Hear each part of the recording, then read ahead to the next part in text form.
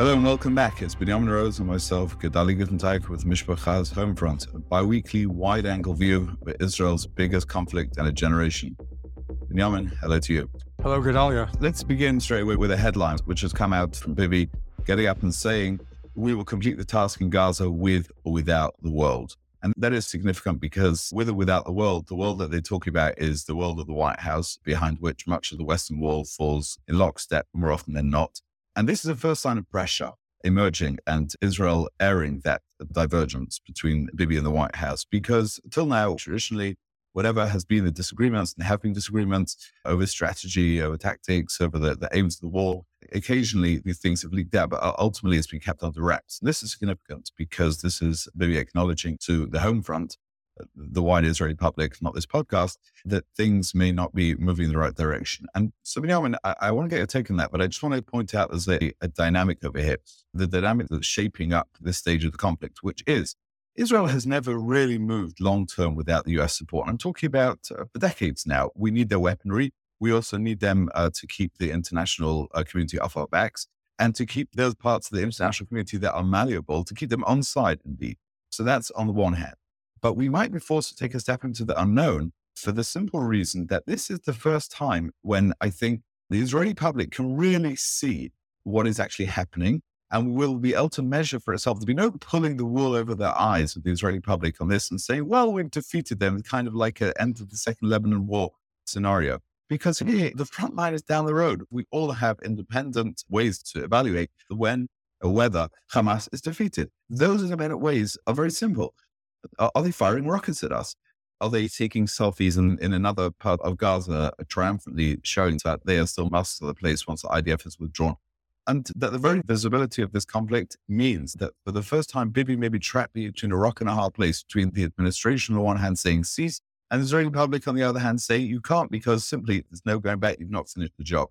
That's why I think it's a dynamic to shape this conflict going forward. Gedalia, if Israel is going to have the support of any nation in the world, obviously it's best to have the support of the United States. They are the world's major superpower. And for the most part, they've always been on Israel's side. Of course, they don't want Israel to win too big. They don't want the Arabs to lose too big. That's something that I pointed out in the article I wrote a couple of weeks ago.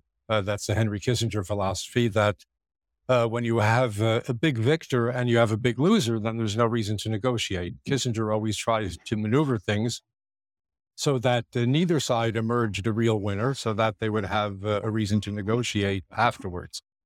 So that's always been the U.S. philosophy, and that's always been the extent of U.S. support to Israel. Let them win, but not too big. So now we're in a situation where, and to me, this is the key. The big argument between Netanyahu and Biden right now is the day after.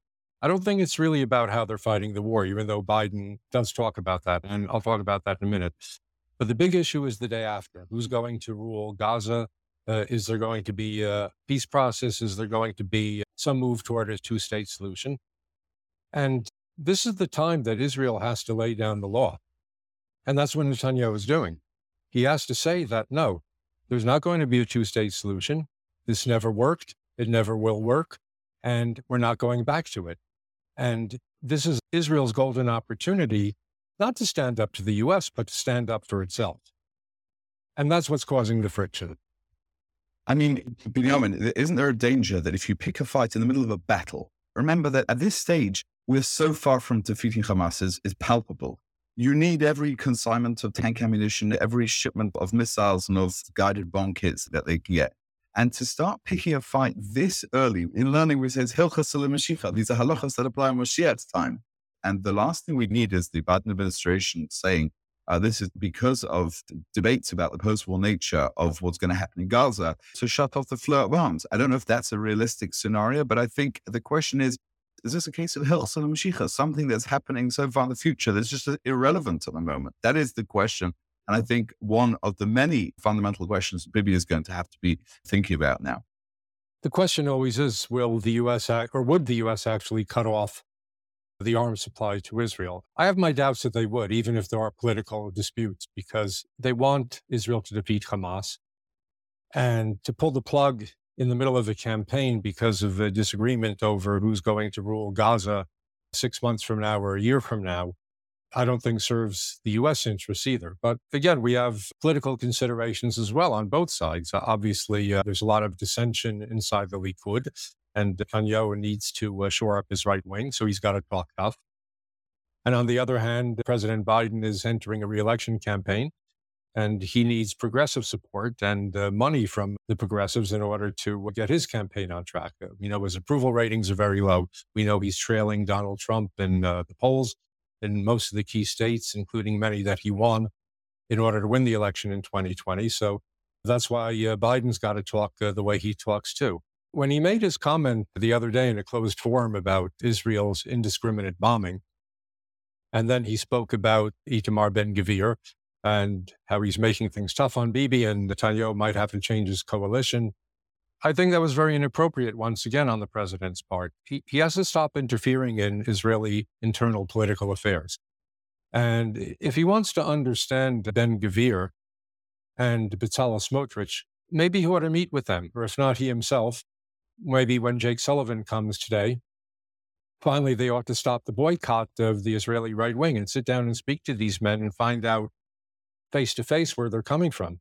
If they can sit down with Mahmoud Abbas and if they can talk with the Qataris, then they need to talk with the Israeli right also.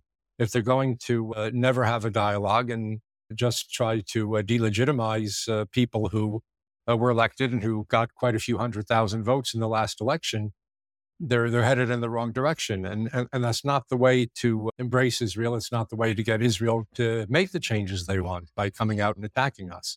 To me, the problem starts as ever inside our own ranks, because you must remember that this boycott actually came from the Jewish left. It wasn't that long ago that the Jewish community organizations, notably in Britain, in France, I think in America as well, they refused to meet with Bezalel Smotrich, and he visited, and they put out a statement that we're not going to receive them, they're racist, and they whatever it is. It is, again, another sign and a piece of evidence. The world left will follow what the Jewish left does.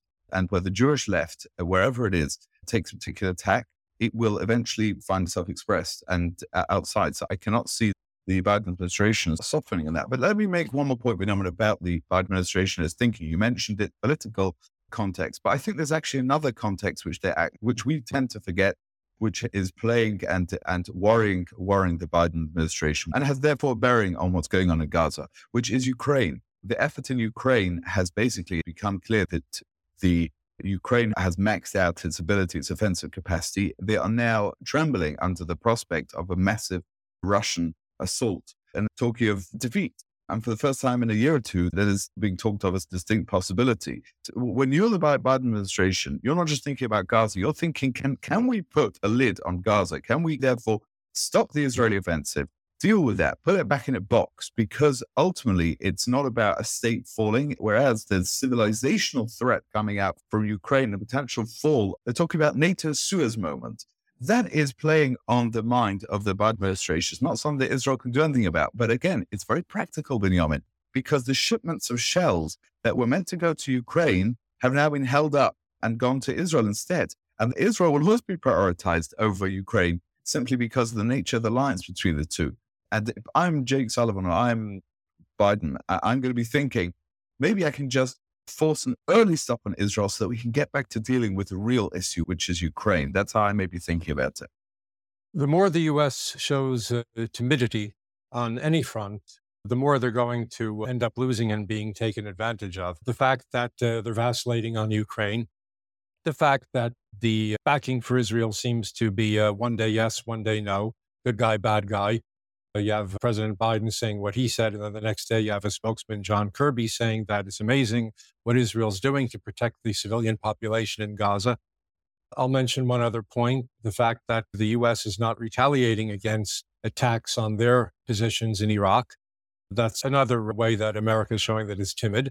Don't forget the Houthis in the Red Sea. Exactly. That was the next point I was going to bring up, that there are two major shipping lanes, at least as far as Israel is concerned, through the Red Sea and around Cape Horn. So with 50% of the shipping lane cut off, and when they can't sail through the Red Sea, which it's dangerous right now for any ship headed toward Israel because of the Houthis, then all of the goods that Israel gets from the Far East, from China, from Japan, from Korea, gets cut off, or it has to go all the way around Cape Horn and takes much longer and becomes much more expensive. So Israel's told the U.S. that if you're not going to do something about this, we can and we might. And they just might have to do that. And again, America is the superpower in the world. All you have to do is one day fly a few planes over the Houthis' main port in Yemen and take it out. And then I wouldn't say they're finished, but they're close to finished because that's their big base. And you take that out and they don't have a base to attack anyone else from. So what are they waiting for? I just have visions over here. We're talking about the Red Sea being closed and Israel not being able to receive shipments from the East.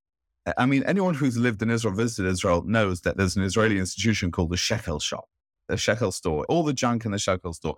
And basically, Israelis live off these things in one way or another. Especially if you have kids. Correct. The visions, therefore, of what a maritime embargo and the siege in Israel might mean, and the inability to procure toys that break within 10 seconds are truly frightening. In all seriousness, he reminds this was the threat to the sea lanes coming up with the triggers for Israel's early wars against when Nasser closed the Straits of Tiran, etc., that ultimately that Israel retains against the US is that Israel can act to start a war, may not be able to finish the war, but therefore that threatens to engulf the US and US interests. And that, Binyamin, I think, we haven't mentioned on this podcast for a while, the strange silence of the Iranians. Notice how quiet these people have been. In other words, their proxies are busy proxying, but they themselves are sitting pretty in Tehran, denying responsibility, firing off speech here and there. And one wonders what is happening with their nuclear weapons program, which has been a major concern of Bibi's throughout its career. And ultimately, the reason I mention it is because there's the same lever. The lever that has always been able to force the Americans to actually take the problem seriously is that Israel is strong enough to start a war, not strong enough to finish it. And that dynamic plays into everything the US thinks about. We want to do anything to avert a strike that will start a conflict, but potentially and will be left to finish it off. And I think if there's anything that can provide a shot in the arm for hesitant and vacillating US leadership, it is the thought that if they don't take care of problems that they're meant to take care of as a world power, then others are going to take care of it in a half-hearted way that will eventually suck them in. So that is, I think, a principle that underlies a lot of what's going on, and one in which is in the back of the minds of both Israeli and American leadership. And any last thoughts for Hanukkah-related, anything Hanukkah-related to share with us and the audience? I wanted to mention an interview I saw on Channel 11 a couple of days ago. I wouldn't say that this is the type of good news story that we try to conclude with, but it's something that I really want our listeners to know. They interviewed a gentleman from Sderot who opened up a large grocery store there about 8 months ago. He's brand new in business. And because Sderot has been evacuated and nobody's there, so his store is closed, he still has to pay his employees. He has to pay for all the merchandise that he bought, all of the food, most of which is spoiled and gone rotten, and he's had to throw out. This man has lost millions of shekels in a short period of time after opening a business. And he's been applying through all of the government agencies to get the aid package that he's supposed to be entitled to, and nothing's come through yet. Everything is going so slow, and it sounds like things are disorganized in the different government ministries. They're not taking care of the people like they should. And this is just one example. But again, everyone talks about the humanitarian issues in Gaza, but I want to focus on our own humanitarian issues. And my heart went out to this man. He's an entrepreneur. He starts a business and he's out millions of shekels. And who's going to come to his aid? So we need to keep this in mind. There are certain things a government can do. Of course, there's certain things that charities and private NGOs can do to help people like this. But this is just one of literally thousands of stories in Israel. And we need to be talking about it. We need to be hearing more about it. And when people come to Israel and say, humanitarian issues in Gaza, you've got to take care of the people again. How about us? Agreed. Binyamin, can I just conclude also with something? It happened to me last night. I was in the Kosel for the first time in a while. And Mincha Marav, etc., and they like menorah and lots of soldiers milling around as well. And there was a group who stood out, And they stood out mostly with some of the height of these 12 to 15 individuals was because they were crowned with the American cowboy hats. What we saw, there was video going around a couple of months ago, the arrival of the cowboys from Montana. These are not Jewish, these are Christians who've come to help out the Jewish state in its time of need. And they're based around Hebron, different places, Shiloh, to help the harvest there whilst the farmers are off fighting the war. And they had a nice conversation with a few of them. And naturally, there were pictures of them dancing with some wrestlers. It was great. It was a visual feast. But one of them said to me, he said, listen, there should be far more of us over here. And we're just here to express our solidarity, etc. And yes, I agree. It would be a wonderful thing if thousands had turned up to help in the same way as with reference to the Ukraine story, that they flooded into Ukraine to help Ukraine back a couple of years ago. But I think it's a nice opportunity to say, and I love their accents, by the way. This is Montana, Arkansas. These people were not faking it. They were the real thing. And I think it's an opportunity to note that, yes, there's not many friends out there, not as many as we'd like, but those who do come are much appreciated to show their support, whether it's you're a Montanan cowboy or you are a defender of Israel on British or American television.